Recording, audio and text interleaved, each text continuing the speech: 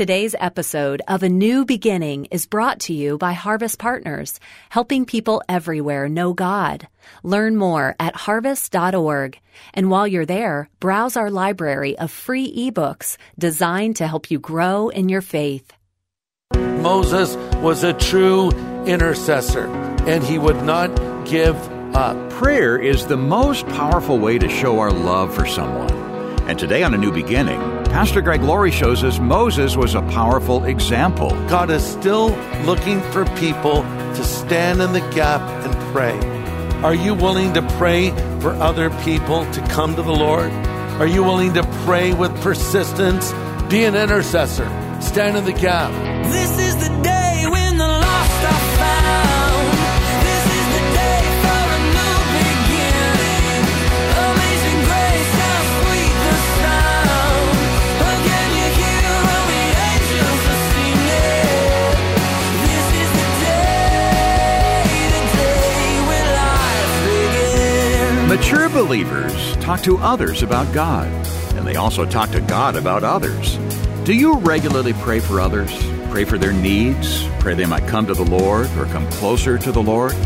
Our mission statement here at A New Beginning is knowing Him and making Him known.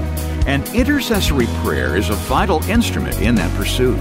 So today, Pastor Greg Laurie continues his series on the life of Moses, uncovering the leader's faithful ministry of intercessory prayer.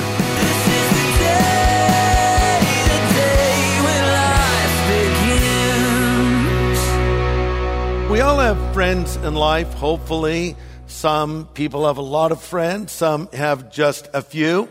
Then you have old friends, people you've known for a long time. Then you have new friends, people you're just getting to know. And then you have marriage.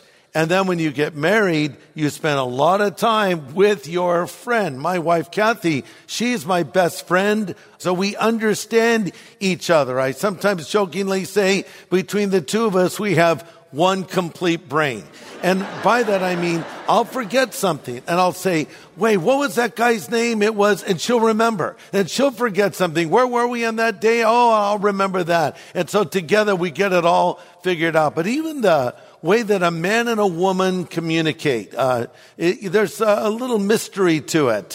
Sometimes men don't understand women. And, well, let me restate that. Most of the time, men don't understand women. But there are times that women don't understand men either. Let me illustrate. When a man says to a woman, it's a guy thing, what that really means is there's no rational thought pattern connected to this and no chance of you ever figuring it out.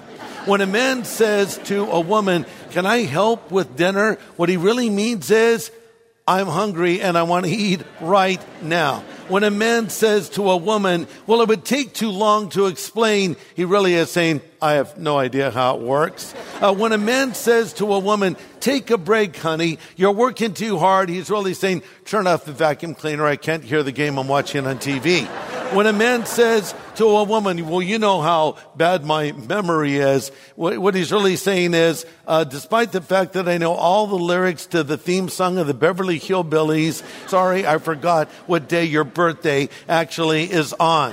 When a man says, I can't find it, he's really saying, if it didn't fall into my outstretched hand, I'm completely clueless. And when a man says to a woman, you look terrific, he really means, stop changing your outfit and let's go. And finally, when a man says, we are not lost, I know exactly where we are, what he is really saying is, no one will ever see us alive again. Marriage, friendship. I want to talk to you about a man that knew God in a personal way. A man who had a friendship with God. And of course, that man's name is Moses. So let's sort of pick up where we last left off in this series. So Moses is up on Mount Sinai receiving the 10 Commandments. Now, he doesn't know how bad things are back at the camp where Aaron was left in charge. He did not yet know that the people were dancing around a golden calf and calling it their God. And so while he's there on Mount Sinai, the Lord says to Moses in Exodus 32 verse 9, I'm going to pour my wrath out against these people and consume them and make of you a great nation. Moses didn't know how bad it was. And now as he descends from the mountain, he sees this sight of full tilt idolatry and immorality, and Aaron offers up the lamest excuse of all time to justify this horrible behavior. And Moses is so angry, he takes these 2 commandments written by the finger of God and throws them on the ground, and they smash into pieces. Now that was not a good idea. The Lord actually said, you're going to have to go carve a new set now. And that's exactly what he had to do. But here's what was happening. The Lord was developing Moses. He was testing Moses, and he was wanting to see if Moses would learn how to be an intercessor. Maybe God is testing you right now. Why do Christians go through times of hardship? Why do we have to experience trials? I remember when I was a brand new believer and fellow Christians warned me, now, Greg, you're going to go through trials. And I'm like, I'm going to go on trial? No, you're going to have trials. What do you mean trials? You'll know. And when the first trial hit, I knew. Why does God allow trials and tribulation and hardship in the life of the believer? James chapter 1 says this, dear brothers and sisters, when troubles of any kind come your way, consider it an opportunity for great joy. For you know that when your faith is tested, your endurance has a chance to grow. So let it grow. For when your endurance is fully developed, you'll be perfect and complete, needing nothing. Trials are like God's gym. You break muscle down to build it up. So you go to a gym, maybe at the first of the year, you're out of shape. Well, you're in a shape. You're just in the shape of a pear, which is not a good shape. Your friends even call you, he's the Lord's pear. No, you don't want that. So you go to the gym, you sign up, and you work out really hard. And the next day you can't even lift your hand. You're so tired. Well, you need to pace yourself, and in time you'll break that muscle down, you'll build it up, and you'll be stronger as a result. God lets you go through these trials to strengthen you. And God was sort of whipping Moses into shape. And God wanted to see if Moses had really changed. Don't forget, Moses was that hot-headed man that took matters into his own hands, and instead of waiting on the Lord's timing, he killed an Egyptian and then had to go into exile for 40 very long years until he was recommissioned at the burning bush by the Lord. But now Moses is going to learn how to deal with people that oppose him. Are you dealing with people like that right now that are critical of you, that are making life hard for you? People that have hit you unfairly? What's your natural reaction? Hit back, and hit back harder. Well, that's not what we're taught to do in the Bible. Jesus says, love your enemies. Pray for those who persecute you. And when you do that, you're acting like true children of your Father in heaven. So the Israelites were not very appreciative of Moses at this phase of the story. They were critical of his leadership, and he was becoming very frustrated. Would he be an intercessor? Would he stand in the gap for them? Would he pray for them? By the way, God is still looking for people to stand in the gap and pray.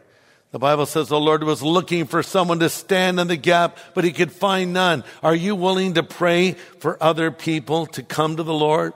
Are you willing to pray with persistence for the Lord to answer that prayer you're bringing before him? And John chapter 4 is a story of a desperate dad whose son was very sick. In fact, he was at death's door. This father was a part of a royal family.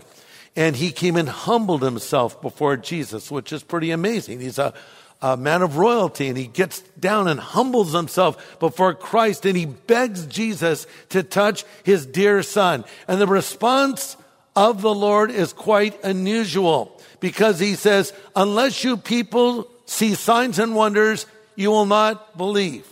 Well, like, what kind of thing is that to say to a desperate dad that just wants his son to be healed? But the fact is, Jesus was not really addressing the father. He was addressing the fickle crowd that just came to be entertained. He just came to see a sign, a miracle, something to dazzle them. Meanwhile, this persistent dad was standing there waiting and would not give up. And then he says, Lord, come to my house before my son dies. Jesus says, oh, your son? he's healed. So why did this happen? Why did Jesus not just respond to this guy immediately? Because he wanted to draw him out, and he wanted to teach the man that sometimes you need to keep asking, you need to keep seeking, and you need to keep knocking on the door. And sometimes because we will not be persistent in our prayer, we don't see them answered in the affirmative. Sometimes what looks like a barrier may actually be a bridge. So don't give up. So coming back to Moses, had Moses learned anything? Would he pray for these fickle people? And let me ask you, is there someone you need to be praying for right now? Do you have a child that's rebelling against God and they're just going from bad to worse? Or do you know someone that needs to hear the gospel, but they're not responsive when you try to engage them in a conversation? Don't give up. Keep praying for them.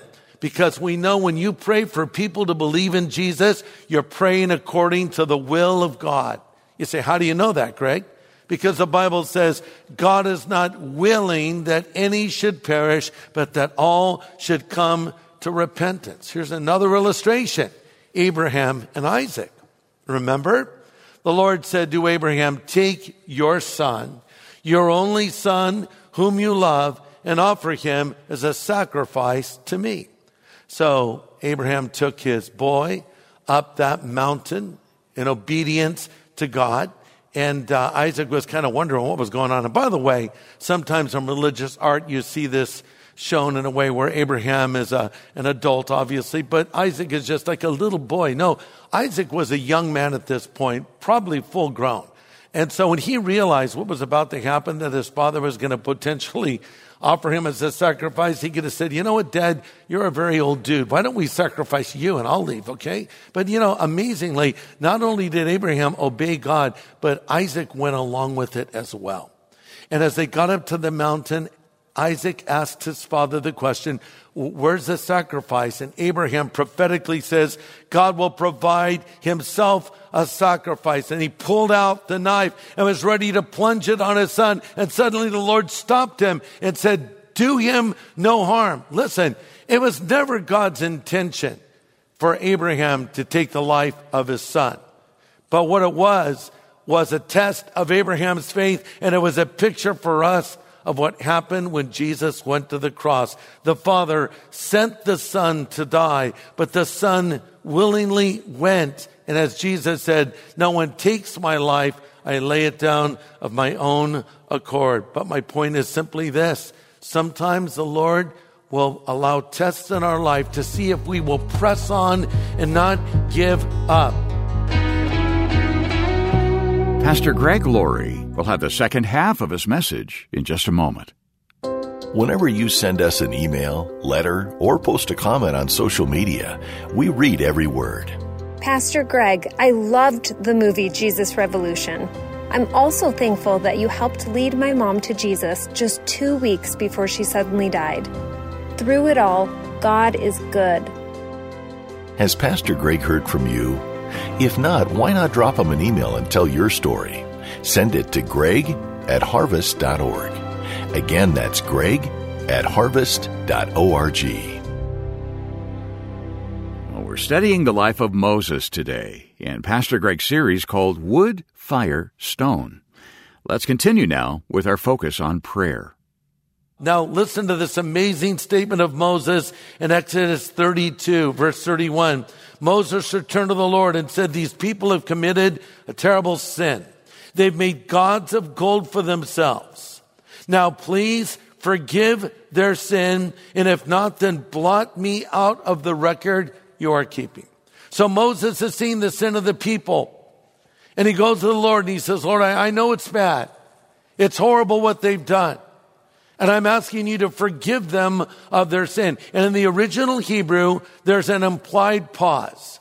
So it would go something along these lines. Lord, I know they've committed a horrible sin, and I ask you to forgive them. Pause, pause, pause. But if not, then blot my name out of your book. Get it? Moses is pondering this. He's thinking about it. And he's saying, Lord, if it would make a difference, if it would mean that they would be forgiven, take my name out of your book. Effectively, the Apostle Paul said the same thing when he wrote in Romans 9:3. He said, my people, my Jewish brothers and sisters, I would be willing to be forever cursed, that is, cut off from Christ, if you would save them. So basically, Paul and Moses are saying to the Lord, hey, if this is what it takes, we'll go to hell so these people can go to heaven. That's an intercessor for you. That's someone standing in the gap. Thankfully, we don't have to give up our hope of eternal life so someone else can have it. That has already been purchased for us by Jesus Christ on the cross. But Moses was a true intercessor, and he would not give up. I think one of the reasons we don't intercede for others, one of the reasons we don't pray for others, is because if we're brutally honest, and no one likes to admit it, but we would have to say, we just don't care. You're not going to share if you don't care. And I think that comes back to Jonah. I mentioned him last time, how Jonah did not want to go preach the gospel to the Ninevites because, frankly, he did not want them to repent. He wanted God to judge them and eradicate them from the earth because they were a cruel people and Israel had suffered under their hand. So he didn't want to go offer mercy to them. And sometimes we'll look at somebody that's living a wicked life or doing horrible things, and we don't want to pray for them. We don't want to pray that God touches their heart or changes them or forgives their sin, but we should. And if we don't care, we'll never share. And here's what I'm saying. I hope that you would have a heart that cares for people that don't know Jesus yet. C.H. Spurgeon, regarded by most preachers as the greatest of all preachers, apart from the apostles. In fact, he was called the Prince of Preachers, once made this statement, quote, the Holy Spirit will move them by first moving you. And Spurgeon was talking about non-believers. If you can rest without their being saved, they will rest too. But if you're filled with an agony for them, writes Spurgeon, and if you start up at once and begin to cry, oh God, give me converts or I will die, then Spurgeon says, you will have converts. Care. Be an intercessor. Stand in the gap. All around you are people that need to hear about Jesus Christ. And all you need to do is take a little step of faith and start an evangelistic conversation. Back to our story. God tells Moses he won't destroy the people. But then he adds this, but I'm not going with them either. I'll send an angel. Well, Moses is not down with that idea at all. He goes and tells the Israelites, good news and bad news. God is not going to wipe you off the face of the earth and you can go, but he's not going with you. You're on your own. He'll send an angel, though. The people are like, no, we want the Lord to go with us. And so they take off all their rings and their necklaces and everything else, and they offer it to the Lord, and they say, we're sorry for our sin. We don't want to go on without God. And so now Moses goes to the Lord with this amazing statement in Exodus 33. Exodus 33, verse 15. Moses said to the Lord, if you don't personally go with us, don't make us leave this place. How will anyone now look favorably on me and your people if you don't go with us? For your presence among us sets your people and me apart from all other people on earth. Man, he's so candid. Effectively saying, Lord, bad PR move. Okay? As your consultant, I recommend you go with us. This isn't going to reflect well on you or me or your people. What sets us apart is you walk with us and we walk with you. But that's friendship. Friends can ask for things from friends. And amazingly, the Lord approves and gives Moses what he asks for. And this gives us an insight into how to have your prayers answered in the affirmative. Listen to this. The objective of prayer is not to get God to do what I want him to do. The purpose of prayer is not getting Greg's will in heaven.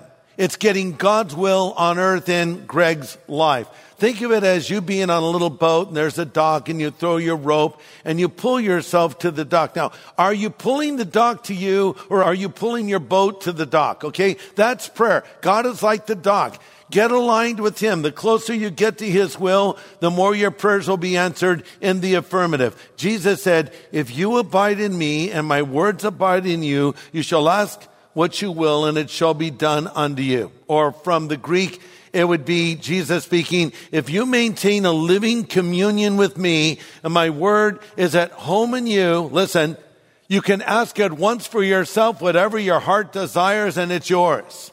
Now we gravitate toward the latter part of the verse, ask whatever my heart desires. But listen, if I'm maintaining a living communion with him, and his word is at home in my heart, and I'm reading the Bible, I'm going to start praying for what God wants. That's what's happening to Moses. He's getting his will aligned with the will of God. And 1 John 5:15 says, this is the confidence we have when we approach God. If we ask anything according to his will, he will hear us. So now Moses is getting it. He's aligning with God.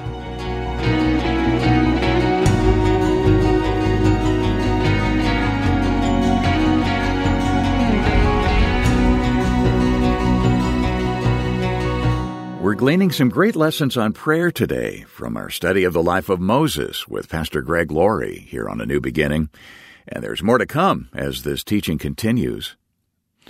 Well, Pastor Greg, we're excited to announce your new film called Fame. Yeah. We'll have more details about that in just a moment. But let me ask you, when you were growing up, did you ever want to be famous? Well, the answer to that question is probably found in a drawing that I did when I was probably around 10 years old. It was a drawing of an amusement park called Laurieland. Oh, yeah. And in the little drawing I did, there's a convertible, and I'm sitting in the convertible and people are chasing me. So I guess, but it was my version of Disneyland, because I enjoyed Disneyland and going there as a little boy. But I think what I was searching for really was not fame, but significance. Yeah. You want to be known. You want to be noticed. You want to matter. Yeah. And I think to a large degree, because of the way I was raised, I felt I was experiencing the opposite of that. Yeah. So I've met a lot of famous people now, talk with them, seen what their life is like. I've studied this subject deeply, and I've written a book about it, and we have a movie about it. And here's the premise of the movie. Fame is not the answer. Jim Carrey, who's been very successful in film, made this statement, and I quote, I think everybody should get rich and famous and do everything they ever dreamed of so they can see it's not the answer, end quote. And so we've produced a film where we interview two very famous people, among others, starting with Alice Cooper. I think it comes as a surprise to people to learn that Alice Cooper is a Christian, and not someone who recently became a Christian, but someone who has actually been a follower of Jesus for 25 years or more. And he's one of the nicest guys I've ever met, one of the most down-to-earth people I've ever met. And when he's out and about, he's accessible to people, he's friendly, but he's a living legend. This is a guy that has experienced fame. At one point in his career, his band, Alice Cooper, was the most popular band in the world. But he knew fame was not the answer. So he gives some really interesting insights into the emptiness of all of this. In fact, let's just play a little excerpt from the film so people can get an insight into what Alice Cooper thinks. I have no idea why he let me live. Yes. Except for this fact that I can talk about it now, and I can give him all the credit. I became an alcoholic and a drug addict for a good reason. I didn't know it was a good reason, but I didn't know God was going to use it. If the Lord is knocking at your door, answer it. It's the best thing that you could ever do. So in this new movie called Fame, we have an extended interview with Alice Cooper. We hear his amazing story, how God literally saved him, saved his marriage, and saved his life. And we also talked to baseball great Darryl Strawberry, another living legend, but in the sports world. Mm-hmm. You're going to see and hear some amazing things in this new film that has never been revealed to the public before, real insights into these fascinating characters, and then other things that I'll be sharing about the emptiness of fame. So here's the thing. This is a great movie to show to a non-believer because a poll was done not long ago among young people, and they were asked, what do you want more than anything else in life? And the answer was, I want to be rich and famous Because today, Dave, you can be insta-famous. Mm-hmm. You can be a so-called influencer on social media, and it becomes all about getting more followers, on your media platforms. And we've even heard recent stories of these influencers taking their own lives as well. Fame is empty. Fame is not the answer. Christ is the answer. But we walk through this as we look at the lives of these people who've been there, done that, bought the T-shirt, and in some cases, they've been the T-shirt. And we explore the emptiness of fame and how the answer is ultimately in Jesus. Great film to watch with an unbeliever. Have a watch party. Invite people over to your home. We're going to put it exclusively on our new Harvest Media platform that we're very excited about. And we also have a companion book by the same title, Fame, that I wrote with my friend Marshall Terrell. We wrote many books together, including Steve McQueen, The Salvation of an American Icon, Johnny Cash, The Redemption of an American Icon, and also Billy Graham, The Man I Knew. Now we have Fame to add to the collection. So we'll send you this book for your gift of any size, but encourage you to be a part of the premiere of this new film from Harvest Ministries, Fame. Yeah, that's right. These are two important tools. Now, we'll send you the book called Fame to thank you for partnering with us to keep bringing the gospel in innovative ways such as this. Your investment makes such a difference in how many lives we can reach with the hope of Christ. And so when you send your donation today, please ask for the new book called Fame. But also mark your calendar for the premiere of Fame the movie. It's coming October 20th through 22nd to our new Harvest Media platform at harvest.org. And also to streaming platforms such as Roku, Apple TV, Samsung, Amazon Fire, and Google Play. You can watch it for free. Again, it debuts October 20th through 22nd. You can get the details at harvest.org. And at that website, you can also request the new book, Fame, for your gift of any size. That's harvest.org, or write A New Beginning, Box 4000, Riverside, California, 92514. Or call us at 1-800-821-3300. That's a 24/7 phone number, 1-800-821-3300. Well, next time, as Pastor Greg continues his study series on the life of Moses called Wood, Fire, Stone, we'll glean some practical lessons on prayer, intercessory prayer. Join us here on A New Beginning with pastor and Bible teacher Greg Laurie.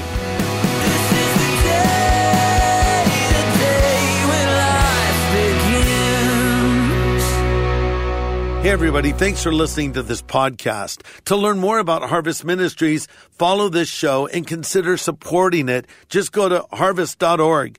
And to find out how to know God personally, go to harvest.org and click on Know God.